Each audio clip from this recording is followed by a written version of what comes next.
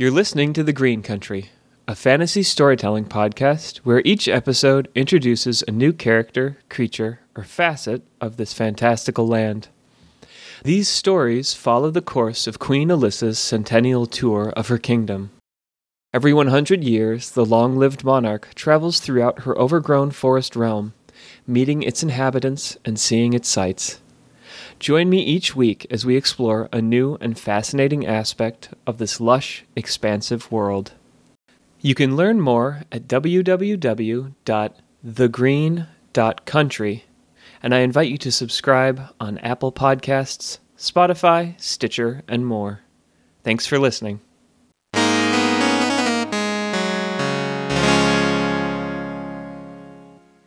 The Rogue of Thorns, Part 1. The Rogue of Thorns, or Ivretto, as he was known to friends, squared his back against the cramped confines of the tiny holding cell he found himself in. The wooden boards of the hull felt solid enough against his back, though he knew that just beyond them lay the open sky and freedom. The room wasn't much more than a closet. It was, in fact, a pantry that had recently been converted into a makeshift prison. The skyship's captain, a pirate by the name of Rougier, had been more than happy to repurpose his larder. "I've long dreamed of hosting you aboard the Windswell," he had said to Ivretto, beaming. It wasn't so much that Rougier was pleased to see him. His joy was more so informed by the fact that Ivretto had been restrained by two of the pirate captain's burliest guards, his hands held fast in a pair of enchanted irons. There in the cell, Ivretto felt a weight of embarrassment pressing down on him. His capture had been laughably easy, not at all in line with the mystique of the Rogue of Thorns that he had worked so hard to develop over his own years of marauding the skies. He shook his head, cursing aloud the simple blunder which had placed him in the grasp of the man who was his greatest rival. No doubt Rougier would draw things out before executing him, savoring the time with his captured foe, the singular brigand who had for so long been a thorn in his side. But at that moment, imminent death was the least of Ivretto's worries. He had a damn reputation to uphold. Rougier was one of the most wealthy Fae-Sylph pirates in all of the Green Country. He had long since graduated from the toilsome work of armed robbery and ambuscade, preferring to direct his attention to matters of courtly intrigue, namely bribery, blackmail, and the trade of both personal secrets and arms. Much less work and far more lucrative. He, of course, maintained a network of pirates who did all the dirty work for him, though none of these henchmen could be traced back directly to the rogue tycoon. Ivretto had made his name and forged a reputation both celebrated and reviled through his actions against Rougier and several other pirate lords who had come to great prominence. The reason for this was simple.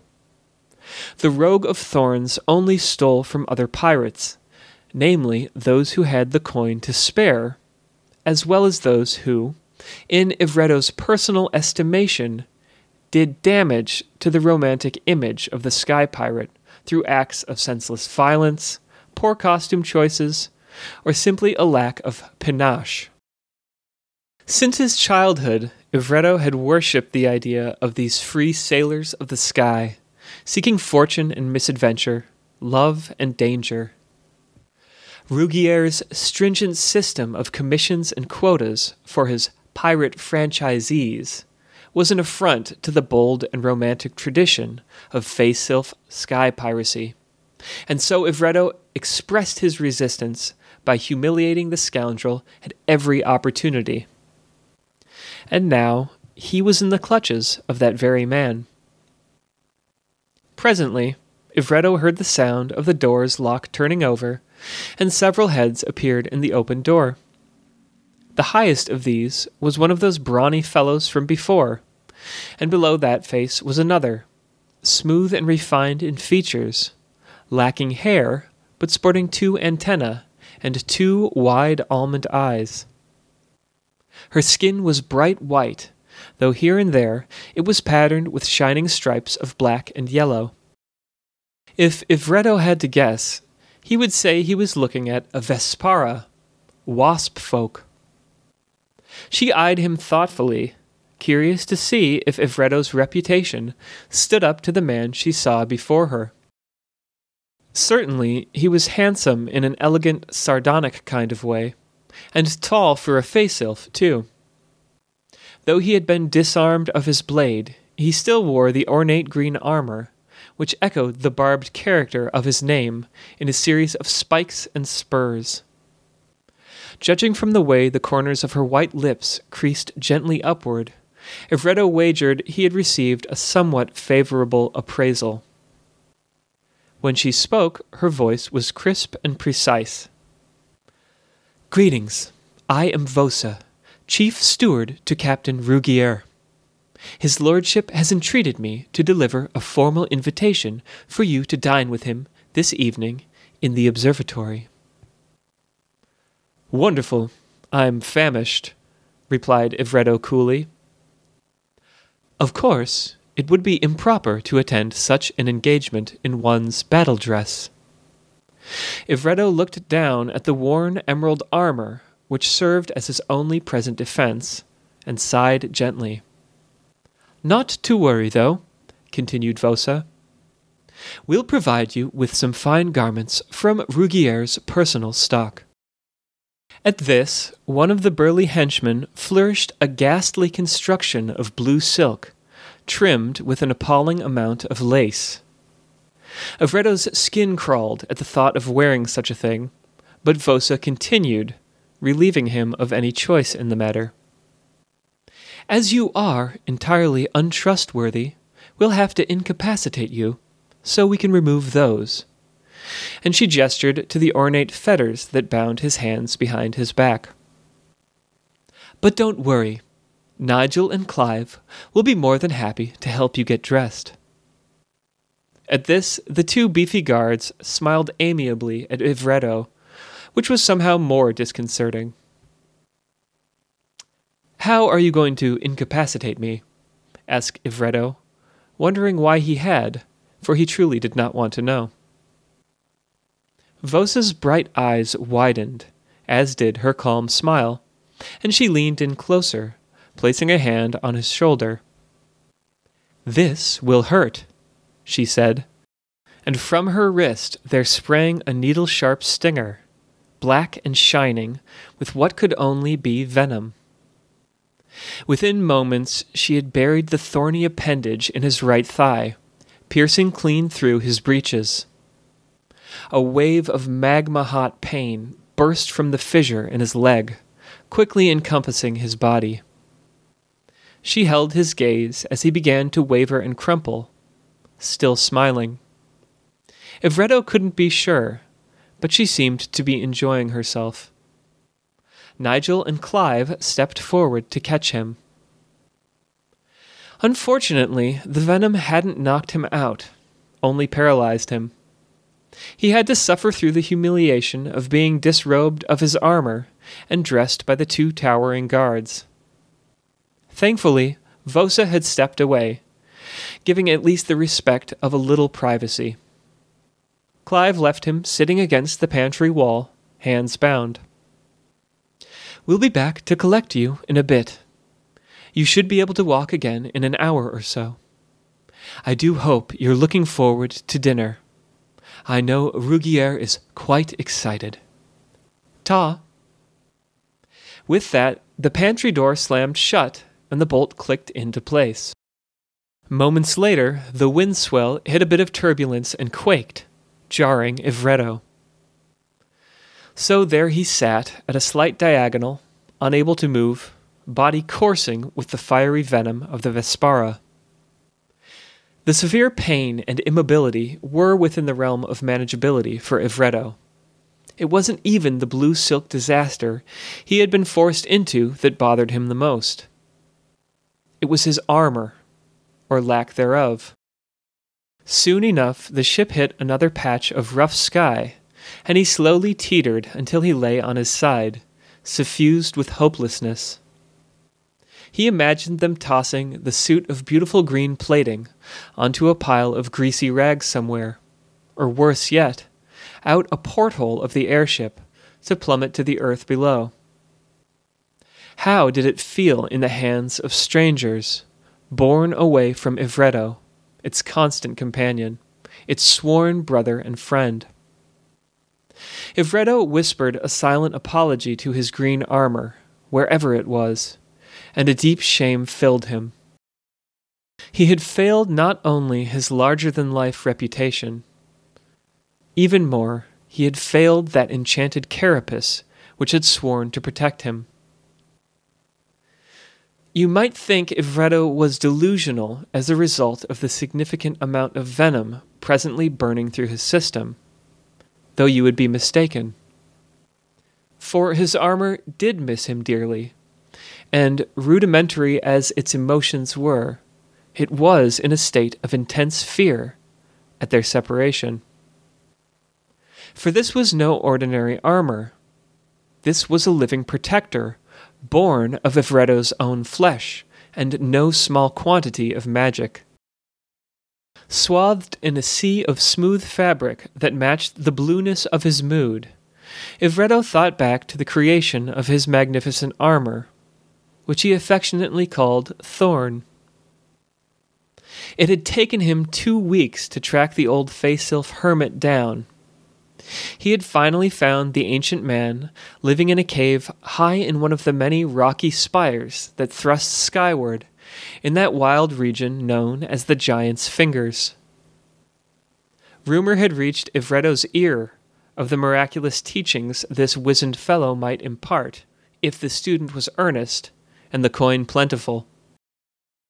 It was the 3rd such tower of stone he had climbed, and was relieved he finally chose the correct one.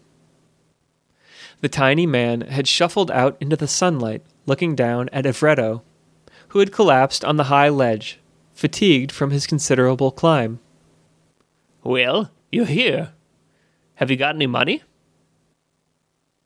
After accepting a satchel heavy with doubloons, the man, whose name was Larence, led Ivretto through a vine-choked entrance to his sky-bound cave, which doubled as a home and workshop. Though he was seemingly as old as the rocks surrounding him, Larence was spry as ever, moving quickly and excitedly. Perhaps he was pleased to have a new student, or more likely, a fat purse of gold in hand. He motioned for Ivretto to sit down at a cluttered table, and he did the same, taking a moment to push aside the crumpled vellum, plant trimmings, and strange gardening implements that littered the surface. "So, what do you want to make, and why do you want to make it?" Larence asked in a crisp voice that sounded like dragonfly wings rubbing against one another. Ivretto explained the vision he had for his marvelous armor and his motivation for its genesis. There were those in the Green Country who were giving pirates a bad name, spoiling the romantic and adventurous tradition which he dearly loved. He would use the armor to voice his complaint and launch his own resistance against those who sullied the lifestyle he held in such high esteem. Over the course of his explanation, Larence had begun to grow increasingly red, and he quaked gently, an elderly volcano ready to burst. For a moment, Ivretto feared he had offended the old-timer with his impassioned speech, but then Larence spoke. "You're talking about that pompous lout Rougier, aren't you?" He sputtered, his bony fingers clenching into an angry fist. "That greasy, snot-nosed bureaucrat has more in common with a gutter full of bird droppings than he does a pirate." Larence spat on the ground, accenting his disgust. "So you'll teach me?" asked Ivretto, fairly certain of the answer. "Oh, my, yes. Your armor will be that the likes of which no one has ever seen." He paused for a moment, beaming at Ivretto, pleased to the tips of his ears to have a pupil who shared his distaste for Rougier. Then his face became thoughtful, and he asked innocently, "This will hurt. You do know that, yes? And if it goes wrong, well, not much to do except hope to find a loyal gardener." Ivretto nodded, unfazed. Larence was, of course, referring to the process of becoming green-taken, or allowing the essence of the ancient and powerful plant life of the green country to take root within one's own body. The process was permanent, and eventually resulted in a person being completely imbued by this life force of the forest. Skin was transmuted to bark, roots grew into the earth to eventually render them immobile, and leaves and fruits would sprout. This overgrowth continued until their body was replaced completely with verdant plant life. The two Fae-Sylph men had another plan in mind, though. Larence cast his eyes up at Ivretto and let them drop slowly downward as he considered his robust form. What to take, mused the man aloud. "Can't take a toe. You'll need those for balance. Balance! Very important quality for a pirate, with all that leaping and swashbuckling. No way you can spare a finger, either. Ivretto, fully aware of the procedure he was soon to undergo, volunteered a thought. "What about an ear? Or perhaps part of one?" Larence scratched his wrinkly chin, considering this. "Never tried an ear before, though I don't know why it wouldn't work. Might work a charm. Shall we give it a go?" Ivretto nodded squarely, hoping that those spirits of the green country were with him in his venture, which was certainly uncertain. That night, Larence guided Ivretto through the ritual of green-taking, a complex ordeal which the wizened Fae-Sylph was renowned for his mastery of. They chanted intensely for several hours, entering a deep trance which attuned them to the vegetal vibrations which Ivretto sought to attract. It was then that Larence proceeded with the anointing. From his vast collection of living plants, he selected 20 or so, bringing them near to Ivretto, who now sat, eyes closed and cross-legged, in a blissful state of deep meditation. The tea Larence had given Ivretto may have encouraged him into this state. The old Fae-Sylph was practical, if nothing else. Gingerly, Larence introduced the plants one by one to the somnambulistic pirate, watching and feeling, discerning something almost ineffable at each meeting. Each encounter seemed disappointing and lackluster to Larence, though how he could tell was impossible to say. He took more plants down from the numerous shelves which lined his cave, until the floor appeared to be a miniature jungle. After trying the 157th plant, he was near to giving up, but then remembered one small seedling he had forgotten. "Of course," said Larence aloud, and he raced to a nearby bookcase, and standing on his tiptoes, took down a tiny pot from which sprouted a single leaf. He held the pot up to the light, examining the delicate stalk, from which protruded the beginnings of tiny thorns. "It was you all along, I'll bet." And then he held the plant in front of Ivretto's dormant face and waited. A moment later, the pirate's eyes snapped open wide, and he gave a startled gasp. It had worked. Ivretto helped Larence return the numerous plants to their shelves, and then they stumbled to their respective corners, falling into an exhausted slumber. In the morning when Ivretto awoke, a tiny plant was growing out of the top of his ear. He touched the sprout gently, and had the strange awareness that another presence had entered his consciousness. Larence strolled over, yawning and scratching his belly, but nearly keeled over when he spied the new growth protruding from the side of Ivretto's head. Ye gods! It's a good thing we didn't sleep any later. We've got to operate right away. I hope we didn't miss the boat on this one. He gestured for Ivretto to come over to the table as he scanned the surface for some kind of tool. Never done an ear before. What to use? In a moment, he turned around, a pair of gardening shears in his hand. Head on the table now. No time for questions. Ivretto obeyed, though he had decided this was a terrible way to begin one's day. Larence's wiry hand held his head in place with remarkable strength, pressing it against the table. Here we go. On 3. 1, 2... Larence, an old hand at this game, gave the shears a good squeeze right after 2, and didn't bother with 3. Ivretto gave a howl and leapt from the table, clutching his head. In his other hand, Larence held the little sprout, now severed from its original host, though it was attached to a generous chunk of ear. Blood streamed between Ivretto's fingers as he held the fresh wound. Did you have to take so much? He cried. Only way to be sure I got it all, said Larence matter-of-factly. Hold this, he said, and handed Ivretto his missing piece. Larence rattled around on his shelves for a moment, and then produced a jar whose lid was dotted with a multitude of tiny holes. Hold still and take your hands away for a moment. Ivretto once more obeyed, though this time sullenly, and Larence sprinkled a shower of powder from the jar onto the bloody edge where the top of Ivretto's ear had comfortably lived for many years. Within a few moments, the bleeding stopped, and Ivretto was pleased to find the pain receding to a mere sting as well. Larence flashed him a jaunty smile. This ain't my first pruning, you know. Ivretto couldn't help but laugh. In his hands, he cradled a magical sprout whose very being had been intertwined with his own. He was suddenly surprised at the feeling he found in his heart then, for he realized he felt as though he were holding a child, his own son or daughter. He knew he could only care for this miraculous growth with the utmost duty and dedication. Larence watched Ivretto, knowing well what he felt.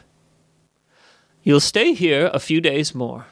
Take time to heal up a bit, and I'll teach you how to care for your new friend, how to guide its growth. Have you thought of a new name?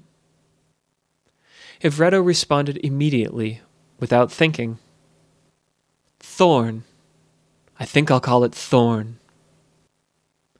End of part 1.